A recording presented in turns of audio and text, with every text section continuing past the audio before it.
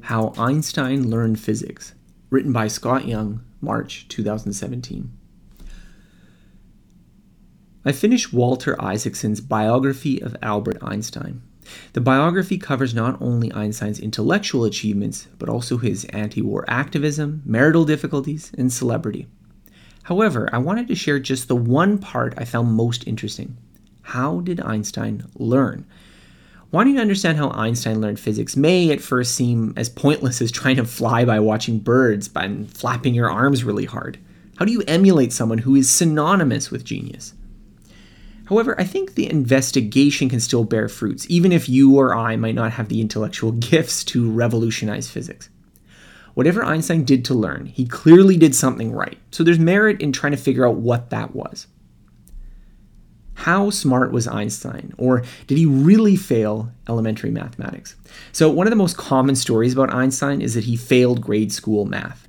I think this is one of those ideas that sounds so good that it has to get repeated, regardless of whether or not it is true. Unfortunately, it's not. Einstein was a strong math student from a very young age. He himself admits, quote, "I never failed mathematics. Before I was 15, I had mastered differential and integral calculus." While the story about Einstein being an early dullard is certainly false, it's not the case that he was universally regarded as a genius either. In college, Einstein often struggled in math, getting 5s and 6s out of a possible 6 in physics, but getting only 4s in most of his math courses, barely a passing grade. His mathematics professor and future collaborator, Hermann Minkowski, called him a lazy dog, and physics professor Jean Parnay even flunked Einstein with a score of 1 in an experimental physics course. At the end of college, Einstein had the dubious distinction of graduating as the second to worst student in the class. The difficulty Einstein had was undoubtedly due to his nonconformist streak and rebellious attitude, which didn't sit well in an academic environment. This would follow him in his future academic career when he was struggling to find teaching jobs in universities, even after he had already done the work which would later win him the Nobel Prize. Einstein's discoveries in physics were truly revolutionary, which certainly earns him the title of genius by any reasonable standard. However, the early picture of Einstein is more complicated than that. All of this indicates to me, at least, that it can often be very easy to judge the genius of someone after the fact, but perhaps not so easy to predict in advance. So how did Einstein learn math and physics? Given Einstein's enormous contributions to physics, I think it's now worthwhile to ask how he learned it. Throughout the biography, I took notes whenever the methods of learning and discovery were mentioned. Then I tried to synthesize these observations into several methods or behaviors that appeared to have enabled both Einstein's revolutionary discoveries and his deep understanding of the subject matter. 1. Learning comes from solving hard problems, not attending classes. One thing that becomes apparent when you look at Einstein's early schooling was both his distaste for rote memorization and attending classes. The physics professor that flunked him did so in no small part because Einstein often skipped class. As he claims, quote, "I played hooky a lot and studied the masters of theoretical physics with a holy zeal at home," end quote. This habit of skipping classes to focus on solving hard problems in his spare time was one cultivated by his uncle, Jakob Einstein, who first introduced him to algebra. By the time he was 12, Einstein had already had a, quote, "predilection for solving complicated problems in arithmetic." And his parents bought him an advanced mathematics textbook he could study from during the summer. Einstein learned physics not by dutifully attending classes, but by obsessively playing with the ideas and equations on his own. Doing, not listening, was the starting point for how he learned physics. 2. You really know something when you can prove it yourself. So how do you know when you really understand something? Einstein's method was to try to prove the proposition himself. This began at an early age when Uncle Jakob challenged him to prove Pythagoras' theorem. Isaacson explains that Einstein, quote, "tackled new theories by trying to prove them on his own." This approach to learning physics, which came naturally to Einstein, was driven by a strong curiosity both to know how things actually worked and a belief that, quote, "nature could be understood as a relatively simple mathematical structure." What's important to note here is not only the method of proving propositions to learn physics, but also the drive to do so. It's clear that Einstein's curiosity wasn't merely to perform adequately, but to develop a deep understanding and intuition about physical concepts. 3. Intuition matters more than equations. Einstein was a better intuitive physicist than he was a mathematician. In fact, it was only when he struggled for years in developing general relativity that he became more enamored with the mathematical formalisms as a way of doing physics. An early influence which encouraged this intuitive approach to physics was a series of science books by Aaron Bernstein. These books presented imaginative pictures to understand physical phenomena, such as an imaginary trip through space to understand an electrical signal, and even discussing the constancy of the speed of light, a matter which would later underpin Einstein's discovery of special relativity.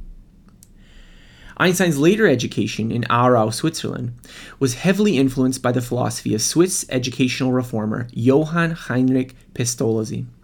Pestalozzi claimed visual understanding is the essential and only true means of understanding how to judge things correctly, adding, "The learning of numbers and language must definitely be subordinated." Were these early influences causal factors in Einstein's later preferred style of visualization to solve physics problems? Or were they merely a welcome encouragement for a mind that was already predisposed to reasoning in this way? It's hard to tell.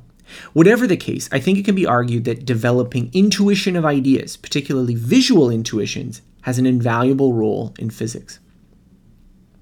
So how does one develop those intuitions? Einstein's own thoughts were that, quote, "Intuition is nothing but the outcome of earlier intellectual experience." 4. Thinking requires a quiet space and deep focus. Einstein was a master of deep work.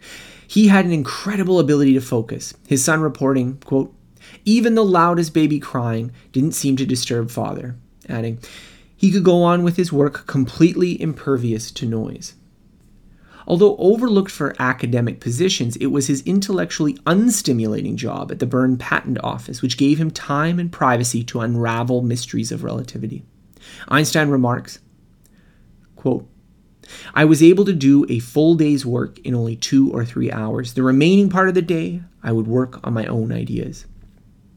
The obsessive focus Einstein applied to solving problems as a young boy eventually served him well in cracking general relativity, culminating in an exhausting 4-week frenzy. This intensity sometimes impacted his health, with him developing stomach problems in his strain to unravel the difficult mathematics of tensor field equations. Einstein's ability to focus, combined with a reverence for solitude, allowed him to do some of his best work in physics. Even as he aged, he still spent many hours on his boat, idly pushing the rudder, seemingly lost in thought, interrupted by bursts of scribbling equations in his notebook. 5. Understand ideas through thought experiments. Einstein's most famous method for learning and discovering physics has to be the thought experiment. One of his most famous was imagining riding on the beam of light.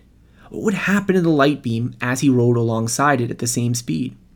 Well, it would have to freeze. This, to Einstein, seemed impossible by his faith in Maxwell's electromagnetic equations. But if light doesn't freeze, what must happen? These thought experiments were built on his intuitive understanding of physics, which in turn was built on his experience working through theories and problems. Their strength, however, was to draw attention to contradictions or confusions that may have been missed by a less intuitive physicist. His ability to engage in thought experiments even served him when he ended up being wrong about the underlying physics. It was exactly this type of thought experiment that he suggested to refute the current understanding of quantum physics in what is now known as the ERP paper, which he showed that quantum mechanics could create changes in a system instantaneously, violating the speed of light. In this case, however, Einstein's intuition was wrong. Quantum mechanical systems do behave in such bizarre ways, which is now known as quantum entanglement. 6. Overturn common sense with more common sense. Special and general relativity stand out as being some of the most mind-bending scientific discoveries of all time. With special relativity, Einstein discovered that there is no absolute time. Two people moving at different speeds can disagree about the passage of time, with neither being right or wrong. With general relativity, Einstein went further, showing that gravity bends space and time as well. It would be reasonable to assume, therefore, that to overturn such common sense principles would require some departure from common sense. However, Einstein's genius was to reconcile two common sense principles, relativity and the constancy of the speed of light, by discarding a third, the idea of absolute measurements of space and time.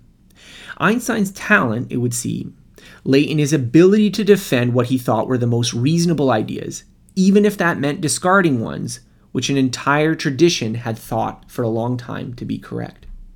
This skill of overturning common sense with other intuitions may have also been behind his inability to accept quantum mechanics, a very successful theory of physics that he himself helped create. His intuitions about strict determinism led him to champion an unsuccessful and quixotic quest to overturn the theory for much of his life. This practice also suggests a method for learning the many counterintuitive principles of math and physics. Start by building off of different common sense premises. 7. Insight comes from friendly walks. While solitude and focus were the essential components of how Einstein learned and did physics, it was often conversations with other people that provided his breakthroughs. The most famous example of this was a walk with longtime friend Michel Bessot. During his struggles with special relativity, he walked with his friend trying to explain his theory. Frustrated, he declared that he was going to give up working on the theory. Suddenly, however, the correct insight came to him, and the next day he told Bessot that he had completely solved the problem. Discussing ideas aloud, sharing them with others, can often put together insights that were previously unconnected. Einstein made great use of this technique when discussing tricky problems with friends and colleagues, even if they were merely a sounding board rather than an active participant in the discussion. 8. Be rebellious. Einstein was never much of a conformist. While his rebellious streak probably hurt his earlier academic career when he was struggling to find work in physics, it also probably is what enabled his greatest discoveries and accentuated his later celebrity. This rebelliousness likely helped him in learning physics as he pushed against the traditions and orthodoxy he didn't agree with. He hated the German educational system, finding, in Isaacson's words, quote, the style of teaching, rote drills, impatience with questioning, to be repugnant. This rejection of the common educational method encouraged him to learn physics on his own through textbooks and practice. Later, the same rebelliousness would be essential in revolutionizing physics. His research on the quantization of light, for instance, had been first discovered by Max Planck. However, unlike the older Planck, Einstein saw the quantization as being a physical reality, photons, rather than just a mathematical contrivance. He was less attached to the predominant theory of light at the time, that it was a wave in the ether. Where many students would have been happy to conform to predominant educational and theoretical orthodoxies, Einstein wasn't satisfied unless something made sense to him personally. 9. All knowledge starts with curiosity. Quote, curiosity has its own reason for existing, Einstein explains. One cannot help but be in awe when one contemplates the mysteries of eternity, of life, of the marvelous structure of reality. This curiosity is probably Einstein's most defining quality after his intelligence. His love of physics started as a boy when he was given a compass and fascinated by the idea that the needle moved because of an unseen force. Curiosity was his motivation for learning physics. Einstein, who could be quite lazy and obstinate when a matter didn't interest him, nonetheless had an intense passion for understanding the things, quote, the ordinary adult never bothers his head about. Curiosity was also, in his own mind, the greatest reason for his accomplishments. Einstein believed that, quote, love is a better teacher than a sense of duty. Love of learning and knowledge is perhaps a more important skill to cultivate than discipline. Learning as Einstein did. Einstein's approach to learning cannot be entirely separated from who he was. Was his obsessive focus a result of his intelligence or his curiosity? Did his ability to easily visualize thought experiments come from an encouragement in an unusual Swiss education system, extensive practice, or just natural ability? Was his revolution in physics a product of genius, rebelliousness, luck, or maybe all three? I'm not sure there are clear answers to any of those questions. What is clear, however, was Einstein's reverence for nature and the humbled attitude to which he approached investigating it. As he wrote, "A spirit is manifest in the laws of the universe, a spirit vastly superior to that of man, and one in the face of which we are with our modest powers must feel humble." And so, even if Einstein's genius may lay outside the reach of most of us, his curiosity, humility, and tenacity are still worth emulating. Thanks for listening to this episode. More episodes like this can be found by searching for Scott H. Young Podcast on Apple Podcasts, Google Podcasts, Spotify, SoundCloud, Stitcher, Overcast, and most other podcasting apps available on your smartphone. If you've enjoyed this episode, please consider rating my show as it helps other people find out about it. More of my work can be found on my website, scotthyoung.com. Thank you.